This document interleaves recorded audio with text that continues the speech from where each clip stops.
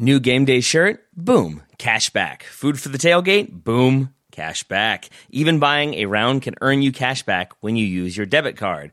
And yes, I said debit card. With Discover Cashback Debit, everyone can earn cash back on everyday purchases. Look, in sports, it's hard to predict who is taking the win, but you know what's guaranteed to win? Discover Cashback Debit. Oh, and did I mention there are no fees, period? I'm telling you, this one, it's a real game changer. Check out transaction eligibility and terms at discover.com/cashbackdebit. Discover Bank, member FDIC.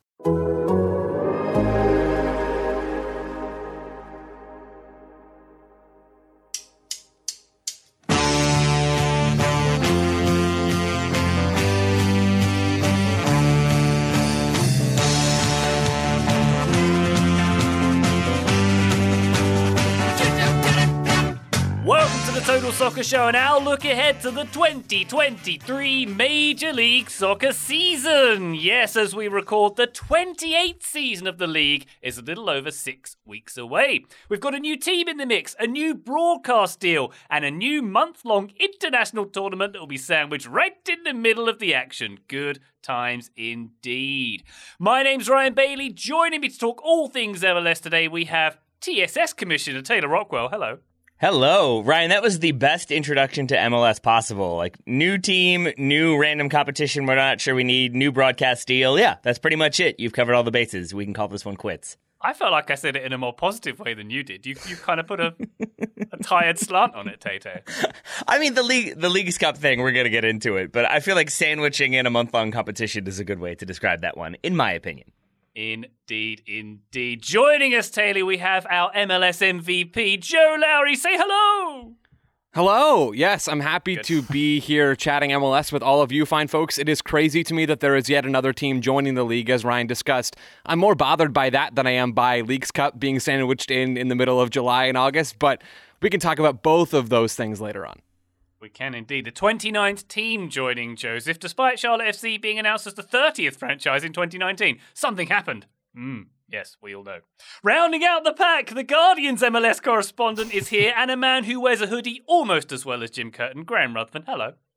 Quite the accolade. Hello, Ryan Bailey. I'm not sure that is true, and also the difference is the hoodies that I wear are freebies that teams and PR companies have sent me, and Jim Curtin wears Prada. So that is the big difference between the two of us. Also, a very good, sharp, tactical mind and football coach. I'm not quite at that level yet. Not yet, but you're getting there. You're dressing the part, at least. I don't have a hoodie on today. I thought I'd wear an MLS shirt because I'm a nerd, as Taylor called me before we started recording. So in honour of the best run franchise in MLS and the best head coach in MLS as well, I'm wearing an Inter Miami shirt today. It looks wonderful, Graham. If it gets a bit hot in your recording space, you're going to start sweating and we're going to see the GPS vest through your shirt. I did think that when I put it on. This is actually the authentic one, so it does go see-through, so stop staring at my nipples, Ryan Bailey. No. Okay. Graham, does it also allow you to see all the hidden cash payments? Like, can you hide them in the sports bra as well? And then when it's see-through, they become visible? How does that work? So if you look around here, there's a pocket for a couple extra DPs. Oh, good.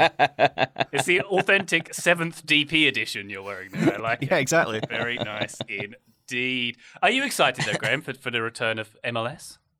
Yeah, absolutely. I mean, it's difficult to talk about MLS at the moment without mentioning this Apple TV deal, which it feels like a lot of the excitement is enveloped in that. And obviously, yesterday we had Apple and MLS announced the first set of broadcasters that are going to be involved in their coverage of the league, so that just ramped up excitement as well. So it's kind of difficult for me to separate out, am I excited for the MLS season, or am I excited for this new TV deal, which for me, I understand there are some concerns over a lack of linear TV in the US and scheduling maybe clashing with youth soccer games. But for me, a soccer nerd who'd be watching these games anyway, putting them all in one place and on a service that I would likely have anyway. I know it's a supplementary subscription on top of Apple TV. That's slightly confusing.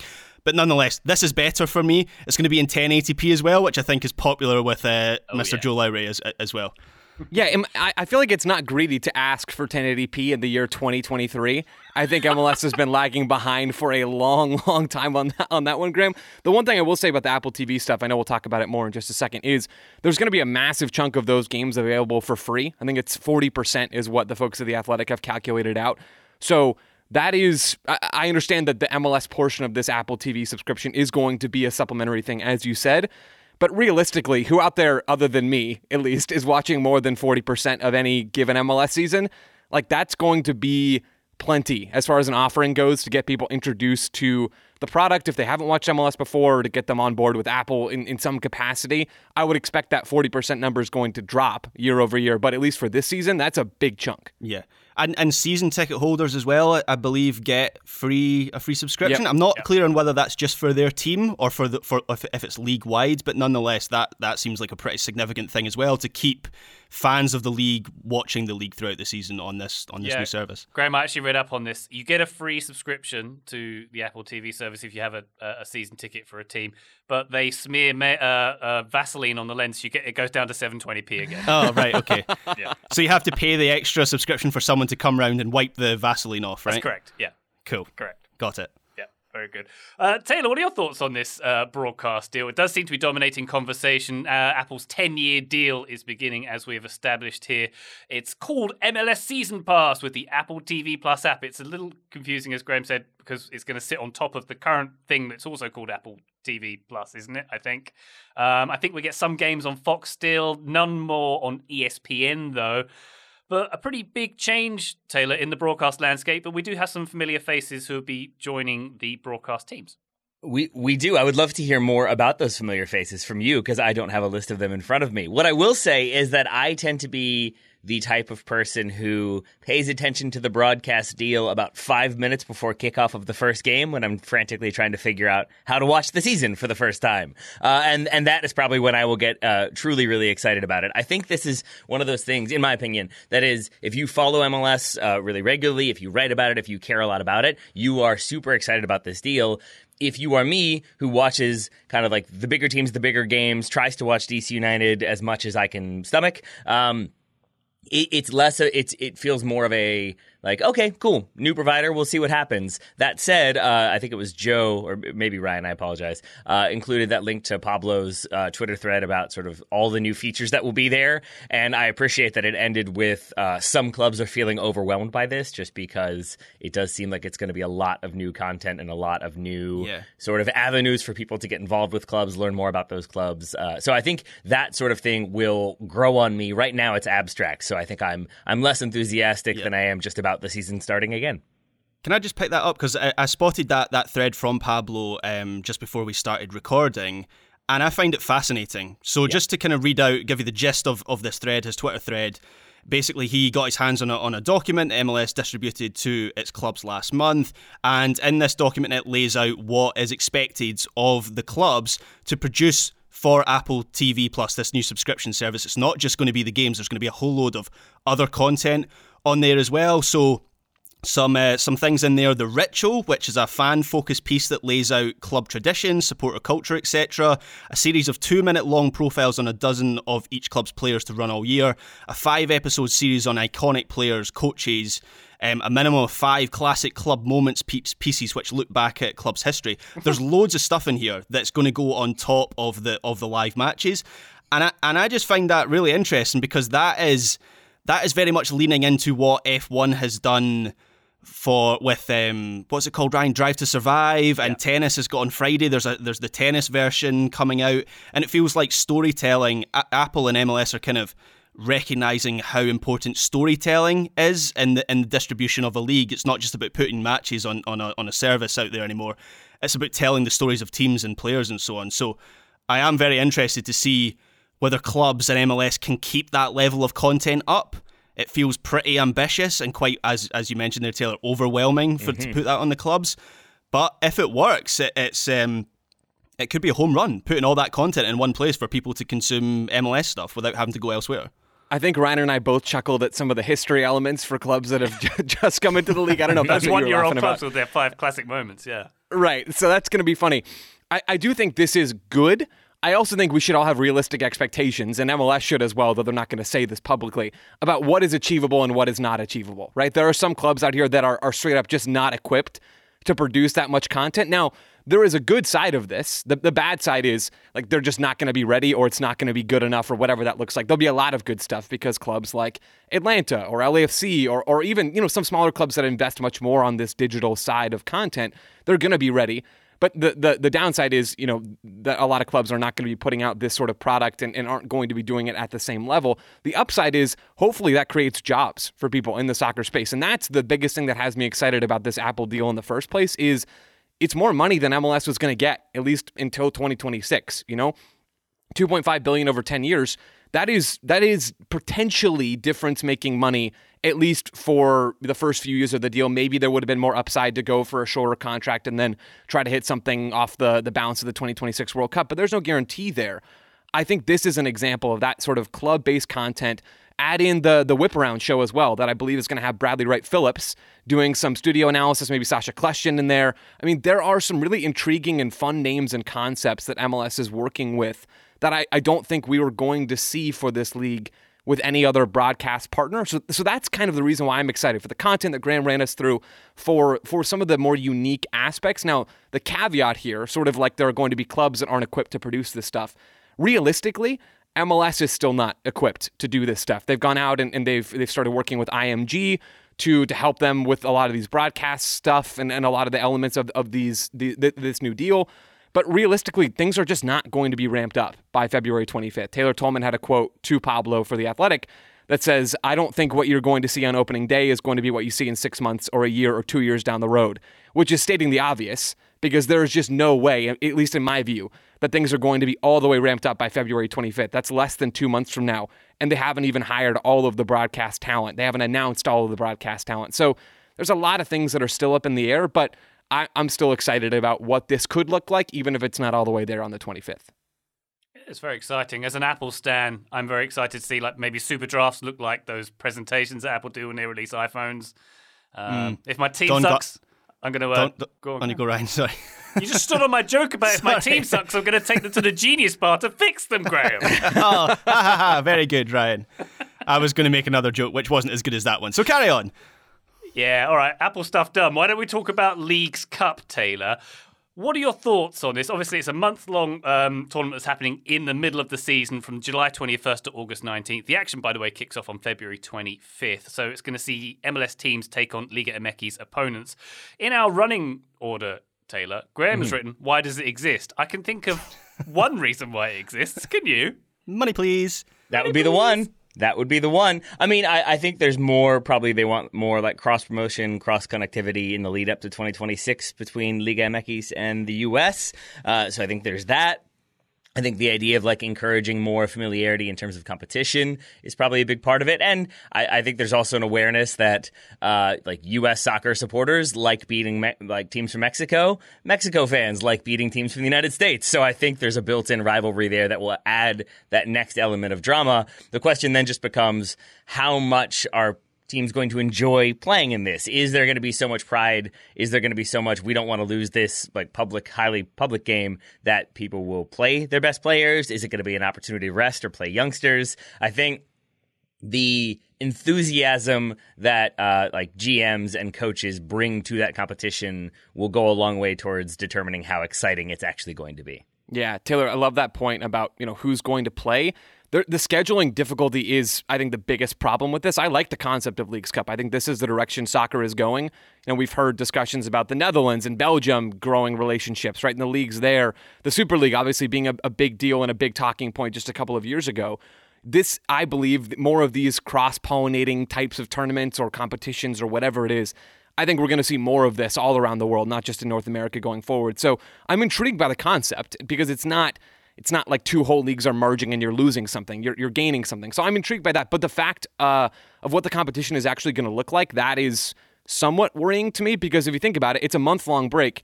Teams are only guaranteed 2 games. Some teams are only guaranteed 1 game because they get a bye straight out of the group stage, which is 3-team groups. Some teams are only guaranteed 1, and that's in the round of 32. You could get bounced in that round or get bounced out of the group stage, and you have, 2-3 weeks, 3.5 weeks, whatever it is, to sit on your hands and twiddle your thumbs. Joe. Woo! I guess, but that's not ideal for ramping back up into the season. Like, this is going to be a test run in so many ways. It's going to be a test run for the 3-team group format. FIFA, I'm sure, is going to be paying very close attention to that.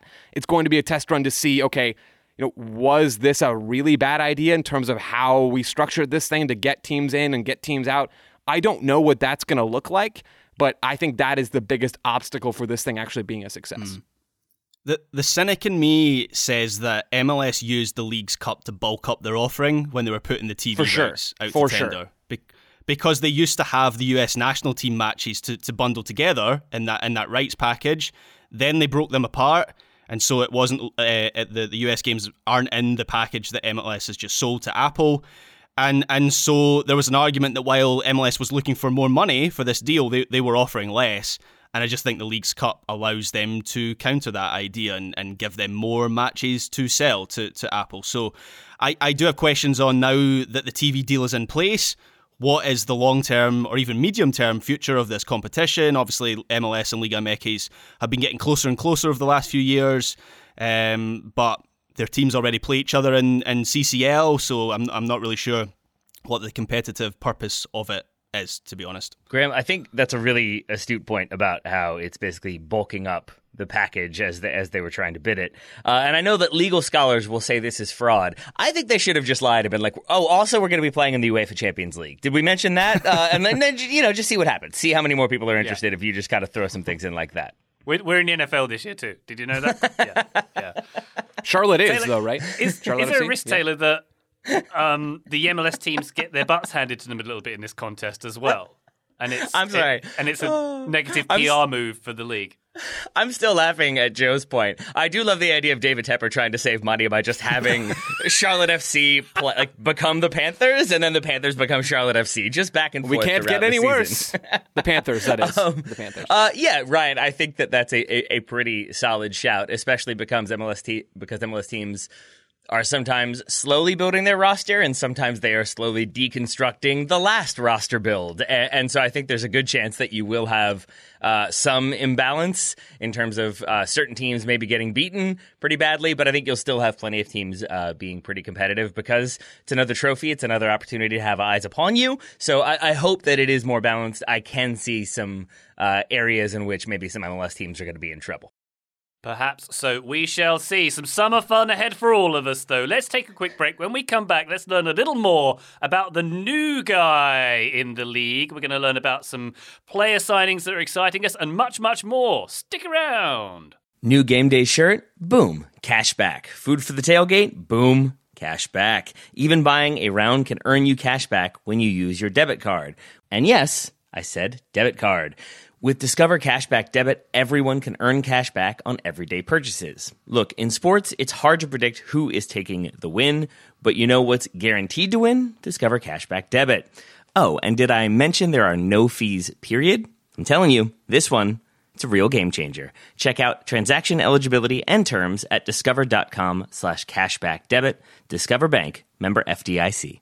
Did you know that even if you have a 401k for retirement, you can still have an IRA? Robinhood has the only IRA that gives you a 3% boost on every dollar you contribute when you subscribe to Robinhood Gold. But get this, now through April 30th, Robinhood is even boosting every single dollar you transfer in from another retirement account with a 3% match. That's right, no cap on the 3% match. Robinhood Gold gets you the most for your retirement thanks to their IRA with a 3% match. This offer is good through April 30th. Get started at Robinhood.com/boost. Subscription fees apply.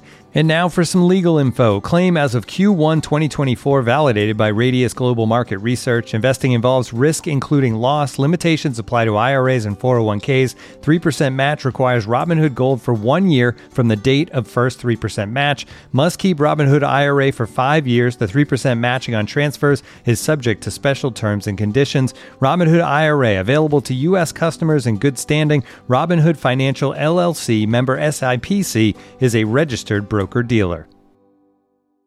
Total Soccer Show, welcome back. We have Joseph Lowry, a new team in the mix. Team number 29 comes in, St. Louis City SC this season. What do we think of their moves so far? The coach is Bradley Carnell from the German game. He was the Red Bulls assistant. The DPs haven't been megastars, shall we say, at this point. Robin Berkey may be the biggest name so far. Ex-Borussia Dortmund keeper. Are we impressed, Joseph? Nope. I'm not impressed really whatsoever in terms of the roster that they've built. This looks to me, I'm going to stop taking shots at Charlotte. This looks to me much more like a Charlotte, maybe not Minnesota United because they were really rough off the bat, but this to me feels like a team that is going to maybe trend up towards the playoff line at times, sort of like Charlotte FC did last year, but probably not get there. And I do think that should be the bar at minimum for every team in Major League Soccer. Making the playoffs it's difficult, but it's not impossible every year. So I don't love their roster. There are a few players that I'm intrigued by or excited about. I'll talk about those in just a second. But it's very clear to me that this team is going for success built on or based on style and a philosophy as a club rather than talent. And Lutz Pfannenstiel has basically said as much in terms of, saying I still believe in the power of a team in soccer and, we don't need designated players, all that kind of thing. We're not going to sign a third one before the season starts. So they have two DPs in their squad. One, Eduard Löwen, and one is Joao Klaus. So Löwen is a German midfielder. Klaus is a Brazilian forward. They're both 25 years old. Klaus is a number 9. He's almost exclusively played in Finland and Austria and Belgium, so hasn't really ever been at the highest level. Played, I think, 51 minutes for Hoffenheim in the Bundesliga, so he had enough time for a cup of coffee, maybe a second, depending on how quick he drinks. He hasn't scored more than 5 goals in either of the last 2 seasons. Not exactly a great track record there in terms of like what he looks like and what fans should expect. He's tall, about 6'3", right-footed. He lumbers around the field a little bit. I don't know how they're going to press from the front with him necessarily, but I'm sure they will because I think that's what they're going to do as a team. He can hold up the ball. He's solid in the air. He makes runs in the channels, gets in the box. He's going to be Bradley Carnell's prototypical number 9. And then Löwen, I like a little bit more. I'm not sure I love him, but I think he's going to be a solid MLS player, maybe even a good MLS player. Played about 4,000 minutes in the Bundesliga, but that comes over the last 5 years. So hasn't been a regular there, never really anything more than a spot starter for Hertha Berlin or Augsburg or Bochum. Those are the teams he's played for in the Bundesliga. He's right-footed, can hit a good set piece, a little sloppy with his passing at times, but I think that will tighten up in MLS because it's not as hard as the Bundesliga. He's generally fine to good at most things, but not really great at anything. So that's my rundown on the DPs. I mentioned style earlier before I turn it to anybody else who wants to say something here. Carnell is a Red Bull guy. I would expect this team to press and to try to use that overarching aggressive pressing style to basically become another version of the Red Bulls and to try to have that be what elevates this group. The Red Bulls do it every year, right? They are this team that doesn't have a ton of elite talent, at least not since they've been competing for the Supporter Shield, had players like Tyler Adams and Sasha Kljestan and Bradley Wright Phillips. Now the Red Bulls are kind of a shell of their former selves in terms of talent, but they can still be competitive because they're really good and really well drilled in the press. That's going to be what St. Louis is really relying on this year under Bradley Carnell, given the squad that they put together. Joe, that's a great rundown of that roster. My one question for you goes back to, I think, your initial trepidation, maybe your lukewarm feeling towards St. Louis City SC. Does this feel a bit... Oh, you still haven't seen Moneyball, have you? Well, you get the premise. This feels like a team that will have sort of questioning things written about it, and then if they succeed, it is a testament to this roster build and the idea of philosophy, but it also feels like a team that could really struggle out the gate, and I feel like it could be everybody ends up looking like geniuses with the way they built this team, but so many of the players are maybe a few MLS veterans, but a lot of people who moved a year or two ago and then have been playing in the reserve team or St. Louis City 2 for like a couple games. It doesn't feel like there is that competitive element there at this point. Yeah, I just don't think this team's ceiling is very high. And I think the only way everybody who's responsible for this roster build looks like a genius is if they finish like, top 4, maybe top 5 in their conference, right? I don't think this is even really like a Moneyball kind of roster. The players that they signed, I think if you're trying to build a Moneyball soccer team here in the U.S., you're probably digging in to USL and you're taking full advantage of players in MLS who have busted, and you're probably not signing 2 foreign DPs in that way, or at least not these two. So I don't know. I still don't have my full thoughts together on this squad. A couple players that I do like and things that I think are positives about this team. They picked Nico Gioacchini in the expansion draft from Orlando.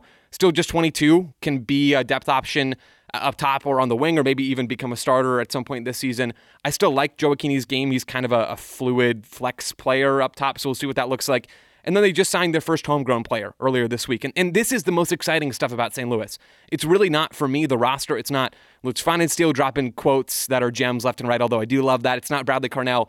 It's St. Louis as a city and what they have built in the past in terms of youth development, what this could look like going forward. The stadium that they built, which by all accounts looks beautiful, it's going to be ready. I think it's ready now. They've already had people come in and look at it from the media. I mean, it looks gorgeous. What St. Louis could be and the fan presence there, those are the exciting bits. And so I hope the roster, even though I'm not very high on it, I hope the roster is competitive enough that people keep coming back, because St. Louis could be a really big city in terms of soccer now at the professional top tier level in the U.S.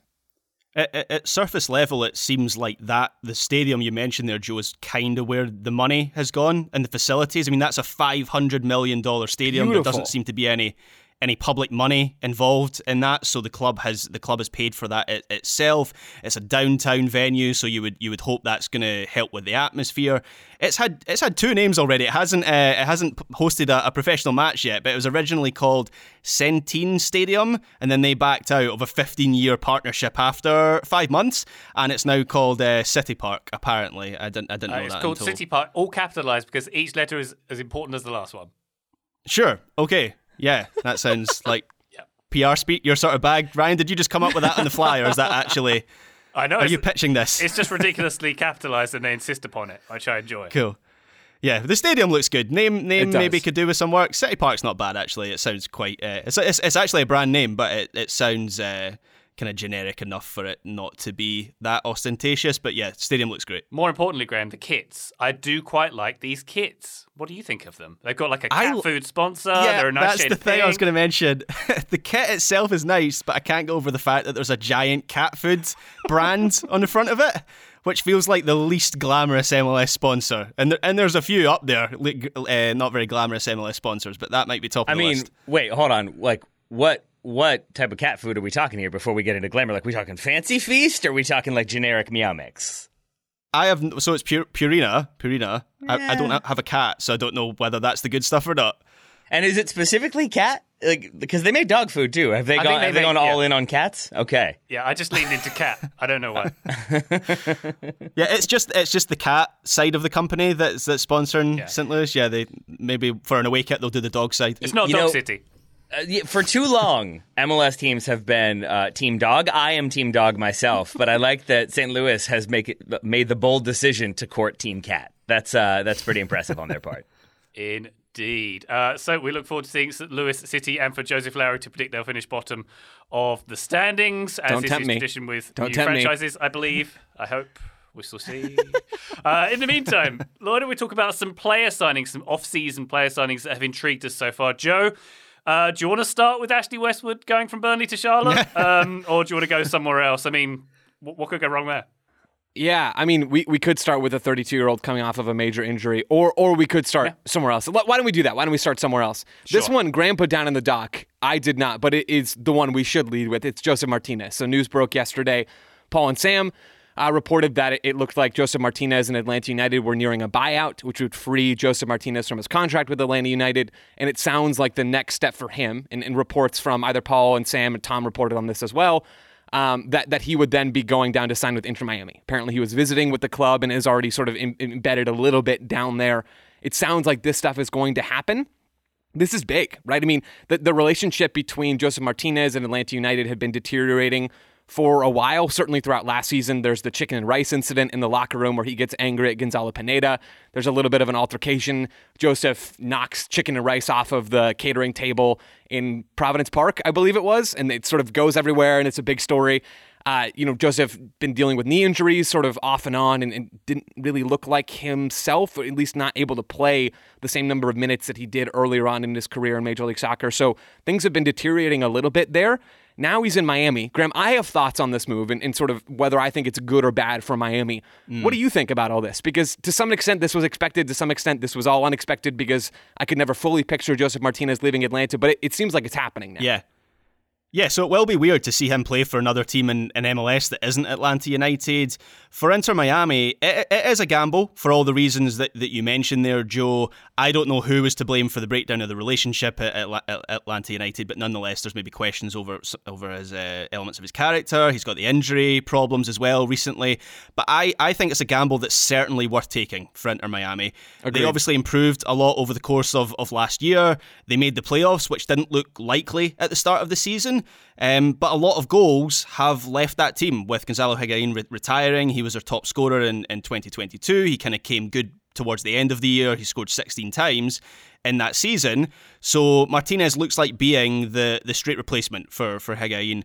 And as you mentioned, fitness will be a major factor in whether or not Martinez is able to fill that void. But there was the same discussion around Higuain as well, and he still delivered in his final season. Inter Miami have made some stupid signings as an MLS franchise, but I don't think this is one of them. The reporting is he's not even going to be a DP, so he's on a non-DP contract. That's another reason this, for me, is worth the risk. And I just think he, as I say, is a risk worth taking. He knows the league. He scored in the league before. I'll be interested to see what Inter Miami do next in this offseason. They need to make a decision on Pozuelo, who's out of contract after arriving last summer. They've locked down Campagna, which was significant. Obviously, Higuain, as I mentioned, is gone. I think if you get Pozuelo in there as a non-DP as well, then all of a sudden that roster is starting to look a little bit stronger because, and this is where it's a little bit funny with the reporting, nobody seems to know how many DP spots Inter Miami have to play with, which has obviously been a problem for them in the past, famously. But there's a lot of stuff that seems to be, check my pocket. There seems to be a lot of stuff that is related to whether they can offload Rodolfo Pizarro. If they can do that, it seems like reading between the lines of various different reports that maybe there's one or two DP spots that they will have. So if you have Martinez and then potentially Pozuelo in that attack and Campagna locked down, things are starting to look. It's starting to look like a recovery for Inter Miami from a couple years ago, where their roster was an absolute mess after that scandal. Fun times ahead from the purveyors of your chosen shirt, Graham. Wonderful stuff. Tater, any players who've intrigued you with their movements this close season? Yeah, a random one for me. Marco Angulo, I'm guessing Angulo, to FC Cincinnati. I think FC Cincinnati have done some interesting things this offseason. They moved on some veterans, but they strengthened that midfield. Angulo, I was watching him, is a sort of mini Marouane Fellaini, as strange as that might sound, but he's got that kind of like slight frame. He's pretty skinny, but then he's got the giant afro, so you can see him wherever he is on the pitch. I think he's pretty raw from what I watched of him. A lot of the coverage I saw of this signing was that he's this like very technical, very comfortable on the ball, box-to-box midfielder. The box-to-box midfielder part is definitely correct. I would say less so in the like technique. I don't think the precision is always there. Sometimes it's a heavy touch. Sometimes it's sort of shooting into traffic when there are other options. But you can see the energy, the dynamism there, and I think he's going to be a really, really exciting player. And at only 20 years of age, coming over from Independiente in Ecuador, he's an Ecuador, I believe, international. I think he's got one cap. I think he will be a really exciting player as the season goes on. Maybe not to start, but I think once he beds in, gels with the team, and gets a little bit more confidence now in a new league and new environs, I think he will be a fan favorite and a PR favorite as well. So he's one that I think could turn some heads for a couple different reasons. Nice. Graham, there's been some movement off the field, or coaching and back front office, we should say. Wilfried Nancy going to Columbus from Montreal. Yeah, and Nancy obviously did an excellent job in Montreal last year. They're one of the most interesting teams to watch in MLS. They had one of the best midfield units. They could control games. I know Joe enjoyed watching them a lot, and I think they flew under the radar a little bit, but when they did get praise, they deserved it. However, I think it probably was the right time for Nancy to move on, given that Montreal squad is getting picked apart a little bit, with Coney off to Watford and who else? Alistair Johnson signed for Celtic, and obviously Mihalovic, that deal was done a little while ago, but he's now gone to Alkmaar, and there's no real replacement for him at Montreal, so his timing on this might be good, and Columbus feels like it could be a good landing spot for him in that it shouldn't be a massive shift in terms of style of play. from Caleb Porter. I think he's a big upgrade, and Joe, you might have some things to say on that, but there will be a big difference in terms of mentality, and Nancy has talked about this already in his own words. He says it's more about the mindset at the club than anything else. I think we'll see a more intense Crew team this season. They will look to control games more. So Montreal were second for completed passes last year in MLS, while the Crew were down in 11th. So you can see the difference between the two there. Montreal were also brilliant at setting traps for team out of possession, and I think we'll see Columbus do that as well. In general, I think the Crew are just going to become a more intelligent team under Nancy. I think it's a smart hire. I think it's interesting that the Crew, instead of looking outside of MLS, have gone inside the league to see someone who has already proven himself in the division, who is a smart, intelligent coach, and Nancy ticks a lot of those boxes.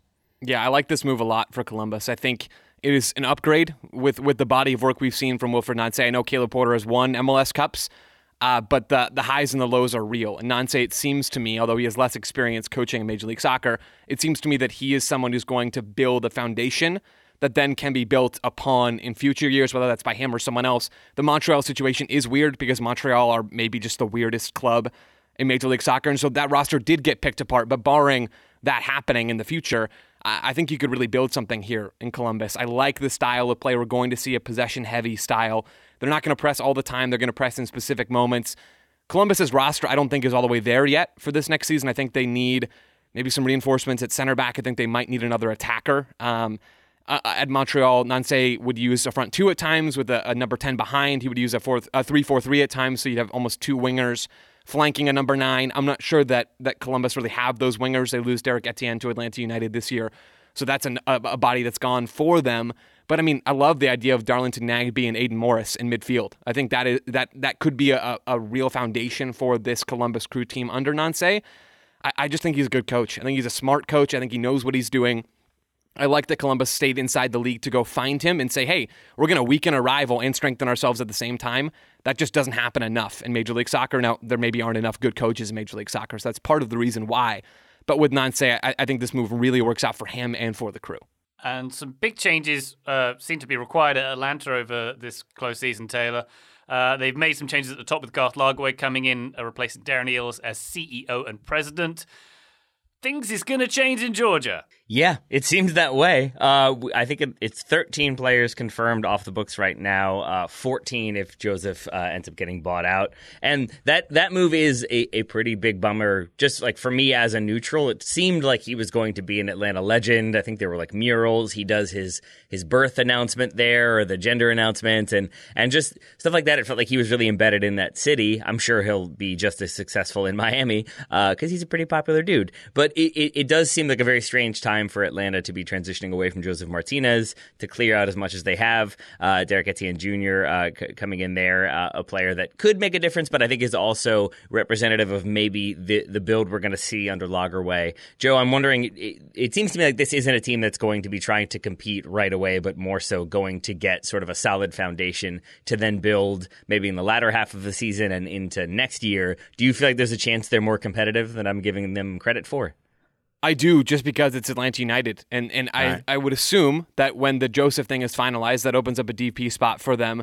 I would assume that at some point in this transfer window, we're going to see them splash a lot of money on a number 9. I would expect them to go down to South America to spend $10, $12, $15 million on a striker.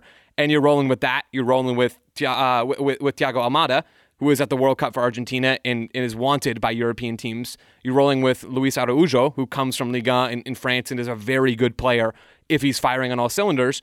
Oh, and you get Miles Robinson back. And you have two of the best fullbacks in the league in Brooks Lennon and Andrew Gutman. So I think there's a lot to like about this team. I love the Derek Etienne acquisition. It's not particularly attractive, but he's a guy who's going to try hard. He's going to run a lot. He's going to be vertical. Atlanta United don't have enough of those guys. It seems like he could be in the perfect situation to score 7 goals this year, to actually press, to give them some movement in behind that then opens up space for Almada, for Araujo, and for whoever that DP is. So I don't think this is a perfect squad, but I do think a lot of the moves that, whether it's Lagerwey or whether it's Bocanegra, I would expect a lot of this is Lagerwey.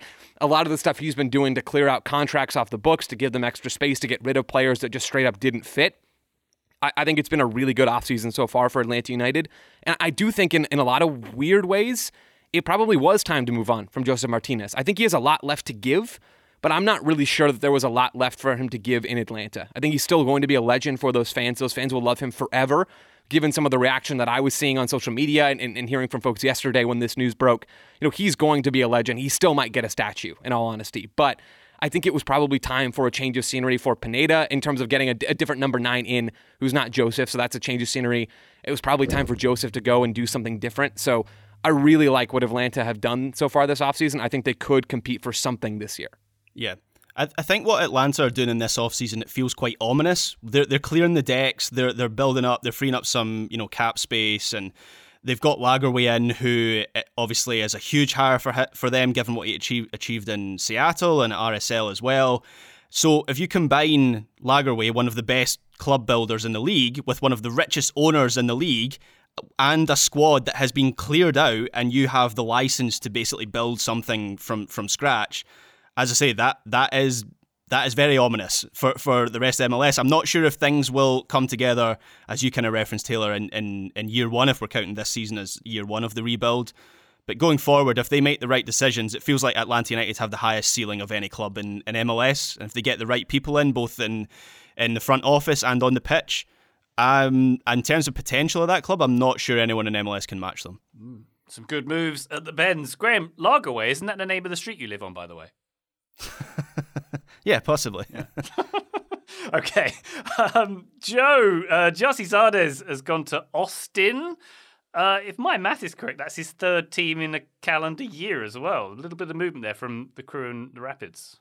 Yeah, whoa. I didn't even put that together. I forgot that move to Colorado had happened.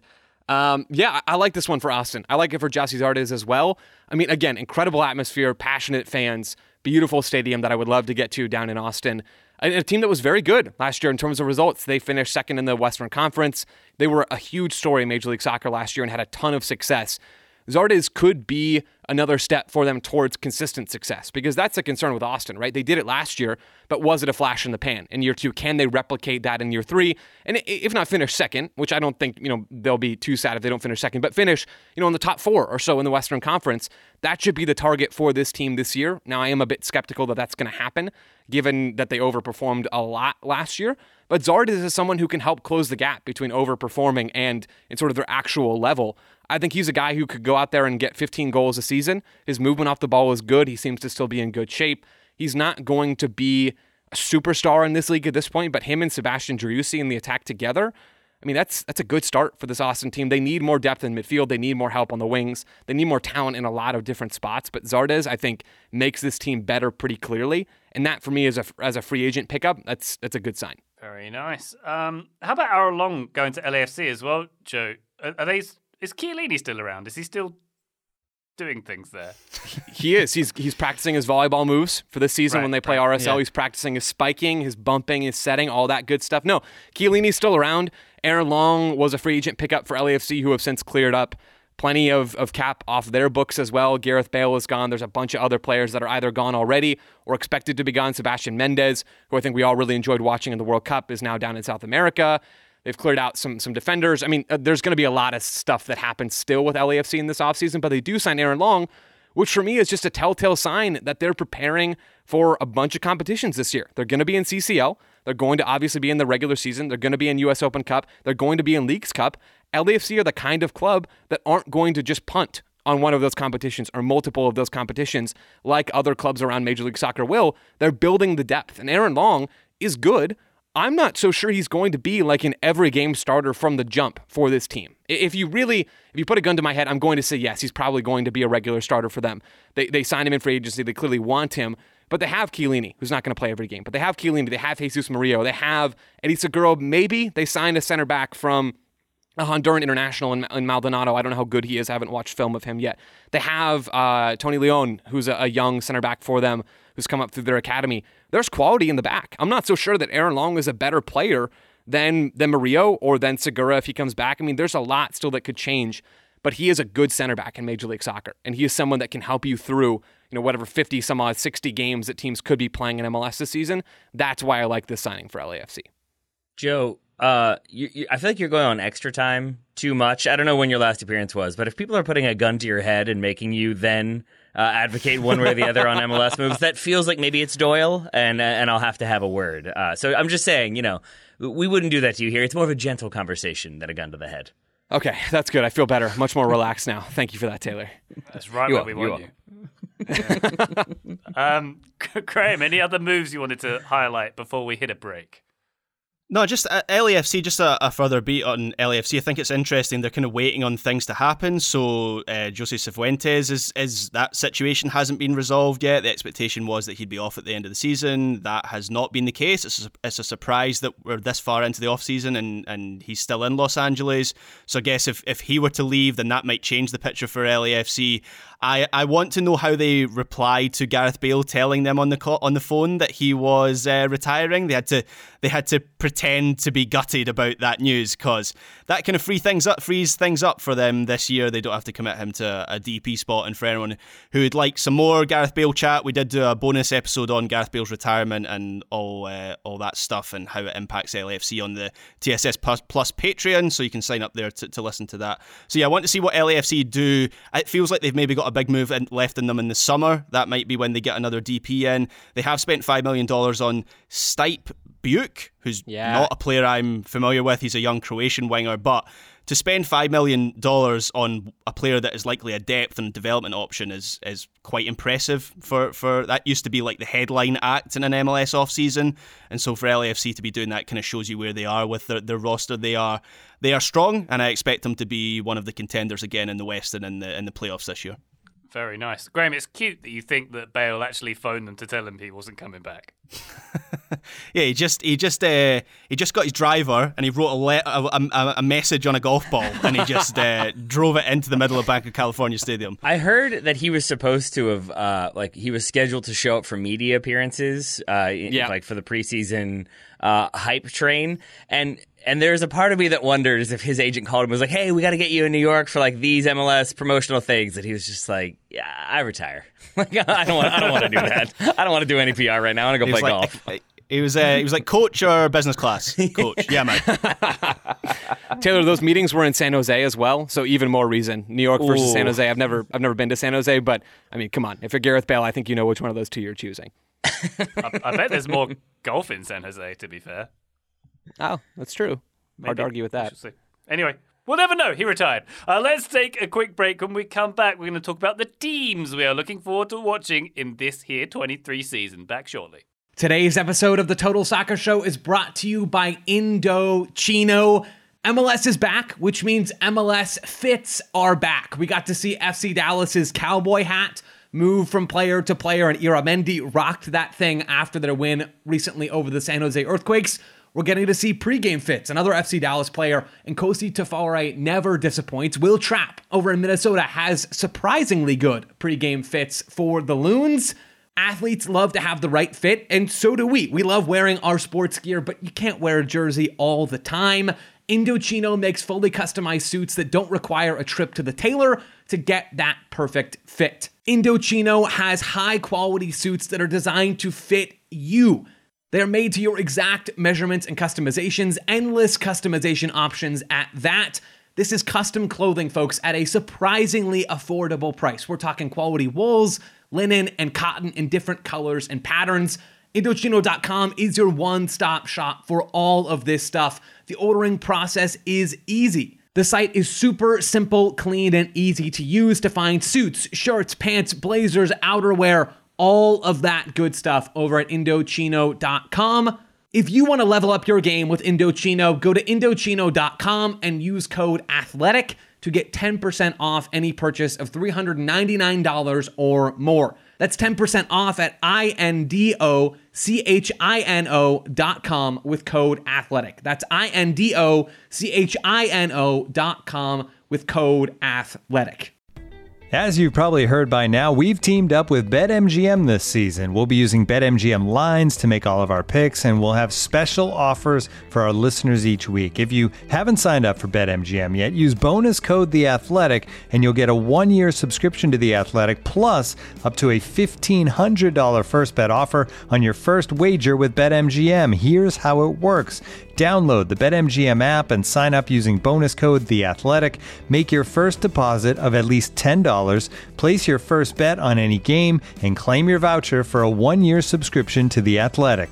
See BetMGM.com for terms. U.S. promotional offers not available in D.C., Mississippi, New York, Nevada, Ontario, or Puerto Rico. Gambling problem? Call 1-800-GAMBLER. Available in the U.S. Call 877-8-HOPE-NY or text HOPE-NY 467-369 in New York. Call 1-800-NEXT-STEP in Arizona. 1-800-327-5050 in Massachusetts. 1-800-BETS-OFF in Iowa. 1-800-270-7117 for confidential help in Michigan. 1-800-981-0023 in Puerto Rico. First bet offer for new customers only in partnership with Kansas Crossing Casino and Hotel. Don't forget, if you haven't signed up for BetMGM yet, use bonus code The Athletic, and you'll get a 1-year subscription to The Athletic, plus up to a $1,500 first bet offer on your first wager. Total Soccer Show, welcome back to our MLS preview, I guess we're calling this thing. Catch up. We're just talking MLS, that's all we're doing here. Yeah. There we go. Tater, any teams you're particularly looking forward to seeing in this coming season? And is it St. Louis SC and their cat shirts? Actually, it is. Less so for the cat shirts. I think they'll be really interesting just for the reasons we've already talked about, that they might be very bad, but they might be bad at the start, but playing with an identity and playing with a style, and to see how that style solidifies or does the opposite of that, I think will make them interesting. A team that I think I have more interest in from a winning games, playing interesting soccer style would be Orlando City. I think they've made some smart moves in terms of the players they brought back, and then some of the players that they will be bringing through. So Mauricio Pereira and Pedro Gaese both re-signed. They added Ojeda as a DP. Joe, I think you have some thoughts on him.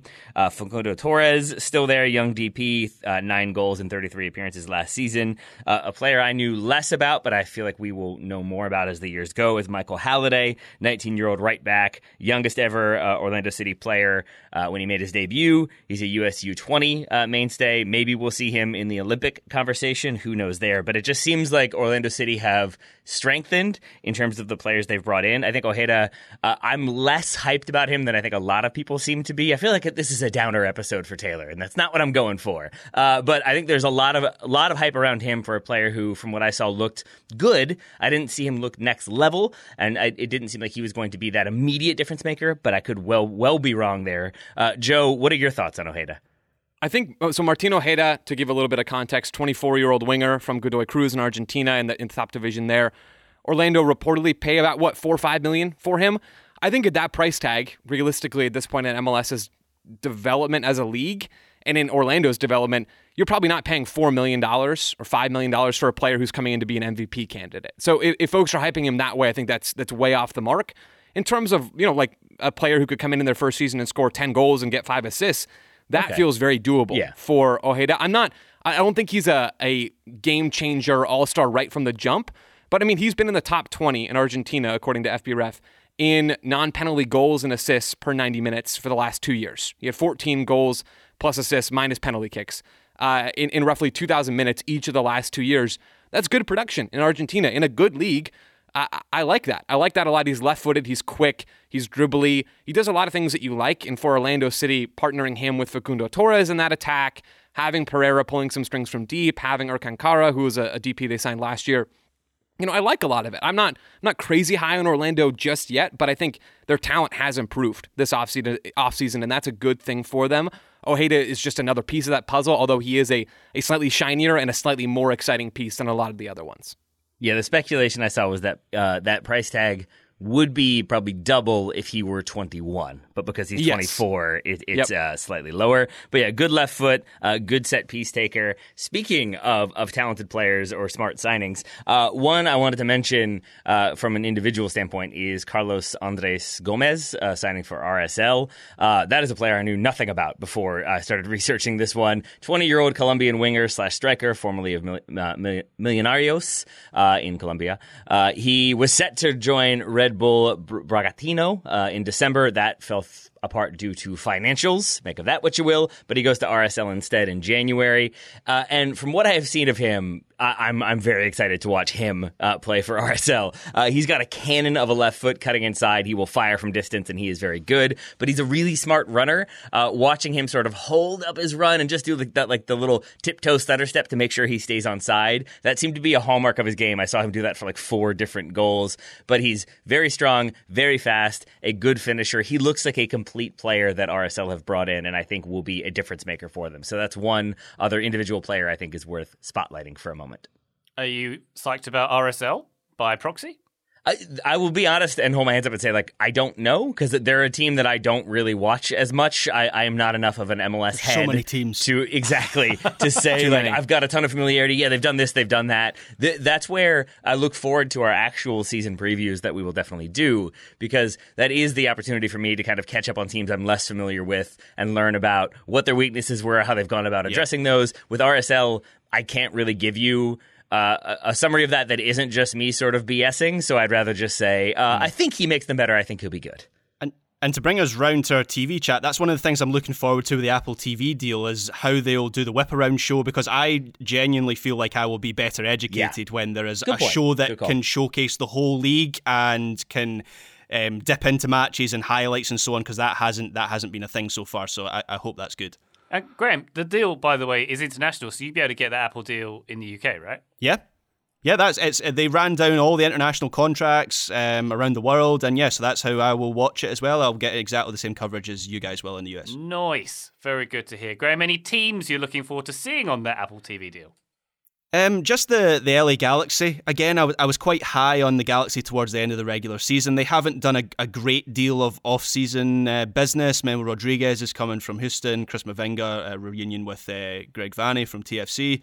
But I liked a lot of what I saw from them in the second half of last season, when things really started to come together for them. And a large part of that was down to the form of Ricky Puig and how he played. I really hope we get a full year of him in MLS, because with him, there's this possibility that maybe he goes back to Europe, and surely there are teams looking at him in Europe and in Spain that are considering making a move for him, and I could see why that would appeal at his age and at a stage of his career that he's at. But the Galaxy were really good when he was in top form, and then you factor in the finishing of Hernandez, Chicharito when he's fit, and that in itself is enough. That combination of Puig and his creativity and Hernandez, that in itself is enough to make the Galaxy a threat, and I enjoyed watching them. It felt like another month of the regular season. They might have been even stronger for the playoffs, and they did push the LAFC pretty close in the playoffs in that conference semi-final. They do also have a DP spot free after shipping off Kevin Cabral to the Rapids. Douglas Costa could be on his way out as well, so there is room for them to manoeuvre in the market if they want to. They have been looking for this top-level winger for a couple years now, and they haven't found that player. If they can find that figure and add that player to this team, I think that could elevate them even further, make them even stronger. I just have faith in Greg Vanney to build a successful team. I thought we saw that, as I say, in the second half of last season, and I want to see what their ceiling is in 2023. Yeah, Graham, you're talking about moves the Galaxy could make in the offseason. I do think they're going to go out there and try to find a winger. I mean, it's easier if Douglas Costa, moves on. But another offseason storyline for the Galaxy is MLS slapped them on the wrist because they cheated, Inter Miami style. Yeah. Christian Pavon used to play for the LA Galaxy, and there was some accounting fudging in that process, and basically they didn't report all the money they spent to bring him in. It wasn't classified correctly in terms of the budget status. So in the summer window, the Galaxy can't sign anyone who doesn't already have like an international transfer certificate or whatever that ITC, whatever helps you register players. Basically, they can only sign players in the US and Canada. They can't go and sign someone from abroad and bring them in. So I would expect if they're looking for that dynamic winger, they're going to go out and get them in this transfer window, whether that's before the season starts or maybe it's a little bit later, because MLS's primary transfer window extends longer than the rest of the world, or at least Europe. But there are some money troubles that the Galaxy and some signing troubles that they'll be in the summer. Joe, just so I understand that, like, they wouldn't do this, but if they wanted to, does that mean they could go after like Christian Pulisic and offer him all the money in the world? I don't believe so. So my understanding, I'm not the best person to answer this question. Tom or someone who actually does this stuff is better. But the transfer certificate or whatever that ITC thing is called, I can't remember what it stands for. You get that when you register in a country. So it's not about where you were born, but my understanding is Pulisic would have one that then registers him to play in England as a professional soccer player. So England versus the US or Colombia for Gomez, the player you were talking about earlier, that's what that means, basically. So they're basically limited to an intra-league trade or transfer or something. That's my understanding. Yeah, I didn't know. Thanks for telling us all that, Joe. I had honestly never heard of those certificates or anything like that. So that's good to know. I just remember it's funny you mentioned that one, Joe, because I remember the Christian Pavon thing as them being like, yeah, don't worry about it. We'll figure it out. Yeah. Like, maybe we'll play with 4 DPs and we'll test that rule. I remember that being the talking point, and now here we are. I guess we found out how they got around it. My last thing on the Galaxy, how would we feel about just calling Ricky, can we just call him the Pooge? Can we just make that a thing? Sure. that way I can stop having to remember how to actually pronounce it. I'm just going to call him the Pooge from now on. Yep. Pooge with a good game today. That's canon. Approved. Cool. That sounds like a nickname of someone at a bar that you go to. Like, where's the Puge? Yeah. Someone walks in, everyone goes, Puge. Yeah, it's got strong Norm vibes to it. You're not wrong. Yeah, Norm, Puge. There we go. Yeah. I think ITC, by the way, is international transfer clearance. I know that because Charlotte FC did a lot of them when they were building their team originally. Joe, any other teams you want to shout out in this section before we move on? Yeah, quickly, Toronto FC. They still have like holes in their depth chart, like where there's 0 people in certain positions. I'm not sure they have a left back. I don't think they have anyone to back up Michael Bradley at the number 6 spot. There are some major gaps still with this squad, but I mean, this is an ambitious project, right? Bob Bradley is coming in. He's been here to lead this team. They missed the playoffs last year. That season was a failure by all accounts. But they have 2 of the most exciting players in the league in Federico Bernardeschi and in Lorenzo Insigne. What are they going to bring? What does the rest of the team end up looking like around them? They signed Matt Hedges in free agency. At center back, they lose Chris Mavinga. They've lost other players in the back. Does Hedges have the legs to help Michael Bradley control that central space? I doubt it. I think Hedges is a good player, a good passer, but this team could be exposed defensively over and over again like they were last year. I'm just curious. I don't know if this team's going to be fantastic, the best team in the league, or like a total tire fire, most likely somewhere in between. But I'm guessing we're going to get glimpses of both of those extremes throughout the season. Tire fire. I like that as an analogy. I'm enjoying that. One final order of business for this podcast. Gentlemen, I want to hear your biggest contender for the respective conferences. Taylor, who's going to go ahead and win the East and the West, please? It feels like LAFC, for everything that Joe and Graham have discussed previously, seems like they will be plenty good, plenty strong. Philly, we haven't talked about much. I don't think they've done that much business at all. No. They lose Paxton Aronson and a couple other players, but for the most part, it seems like they will be back to where they were last season. And I think some other teams in the East are weaker, some significantly so. So it feels like Philly will be a strong team in the East. Oh, Nashville back in the East, by the way, because are they rotating every season now? That's the thing? Yeah, they do. So they'll flip back and forth forever until the end of time. That's how that's going to go. Excellent stuff. Joe, your contenders for each conference, please. Yeah, same thing as Taylor. I mean, I think a lot can change, a lot will change. Rosters are still in the very early stages of being built. Philly haven't done much. They signed Andres Perea. They traded for him from Orlando City. Played randomly for the U.S. that one time in Orlando in that one game against Trinidad and Tobago. They haven't really done much else other than make Daniel Gazdag a DP. It's just going to be the same good Union team. Yeah. I don't know if they'll hit the same heights that they hit last year, but they're going to be a good team. Maybe as well. Yeah, it seems like Kai Wagner's not going anywhere based off of Tom Bogert's reporting. So I don't know what really is going to be different for this team, but they're going to be good again this year. We're not going to talk about them a ton in the offseason because they're not doing stuff, but they'll be good. And LAFC still have the deepest squad in the West, so they're my pick there as well. Graham, you are the voice of reason and the voice of predictions on this podcast. Going to be boring. Retweet. It's just because it's still quite early in the off-season, and the 2 teams that were quite notably better than everyone else last season have basically kept the same teams together. So the Galaxy are really the only ones I think that at this moment could challenge LAFC, and Philly in the East pretty much have a free run. I'm interested to see what NYCFC do from this point on, because they've got a lot to do. They're pretty much testament to the theory that the worst thing that can happen to a squad in MLS is win MLS Cup, because they have been picked apart since that point.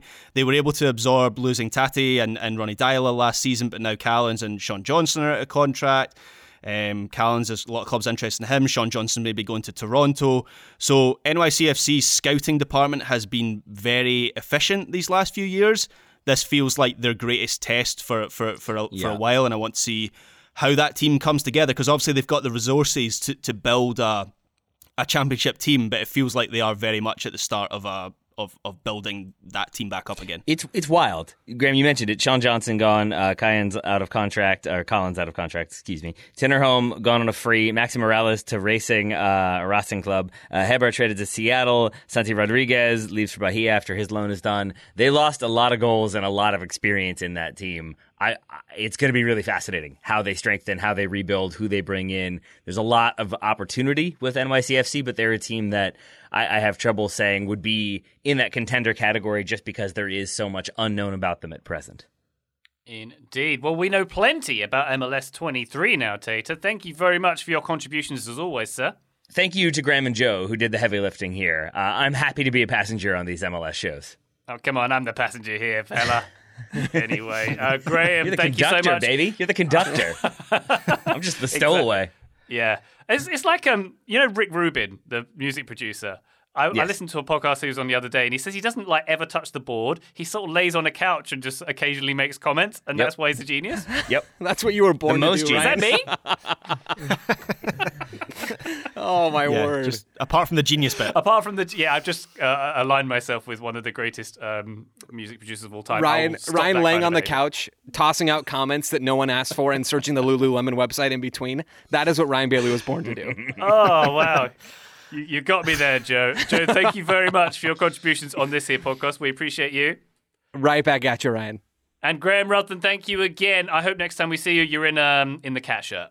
That's what we're calling it now. Thank you, Ryan Bailey, or couch conductor, as we're calling Couch it. conductor. By the way, they do cat and dog food. I did check, but I think it's because it's got purr in the name. Makes me more cats, right? Yep. Legit. Cool. Listener, thank you very much for joining us on this one. We'll be back on the feed very shortly, but for now, bye!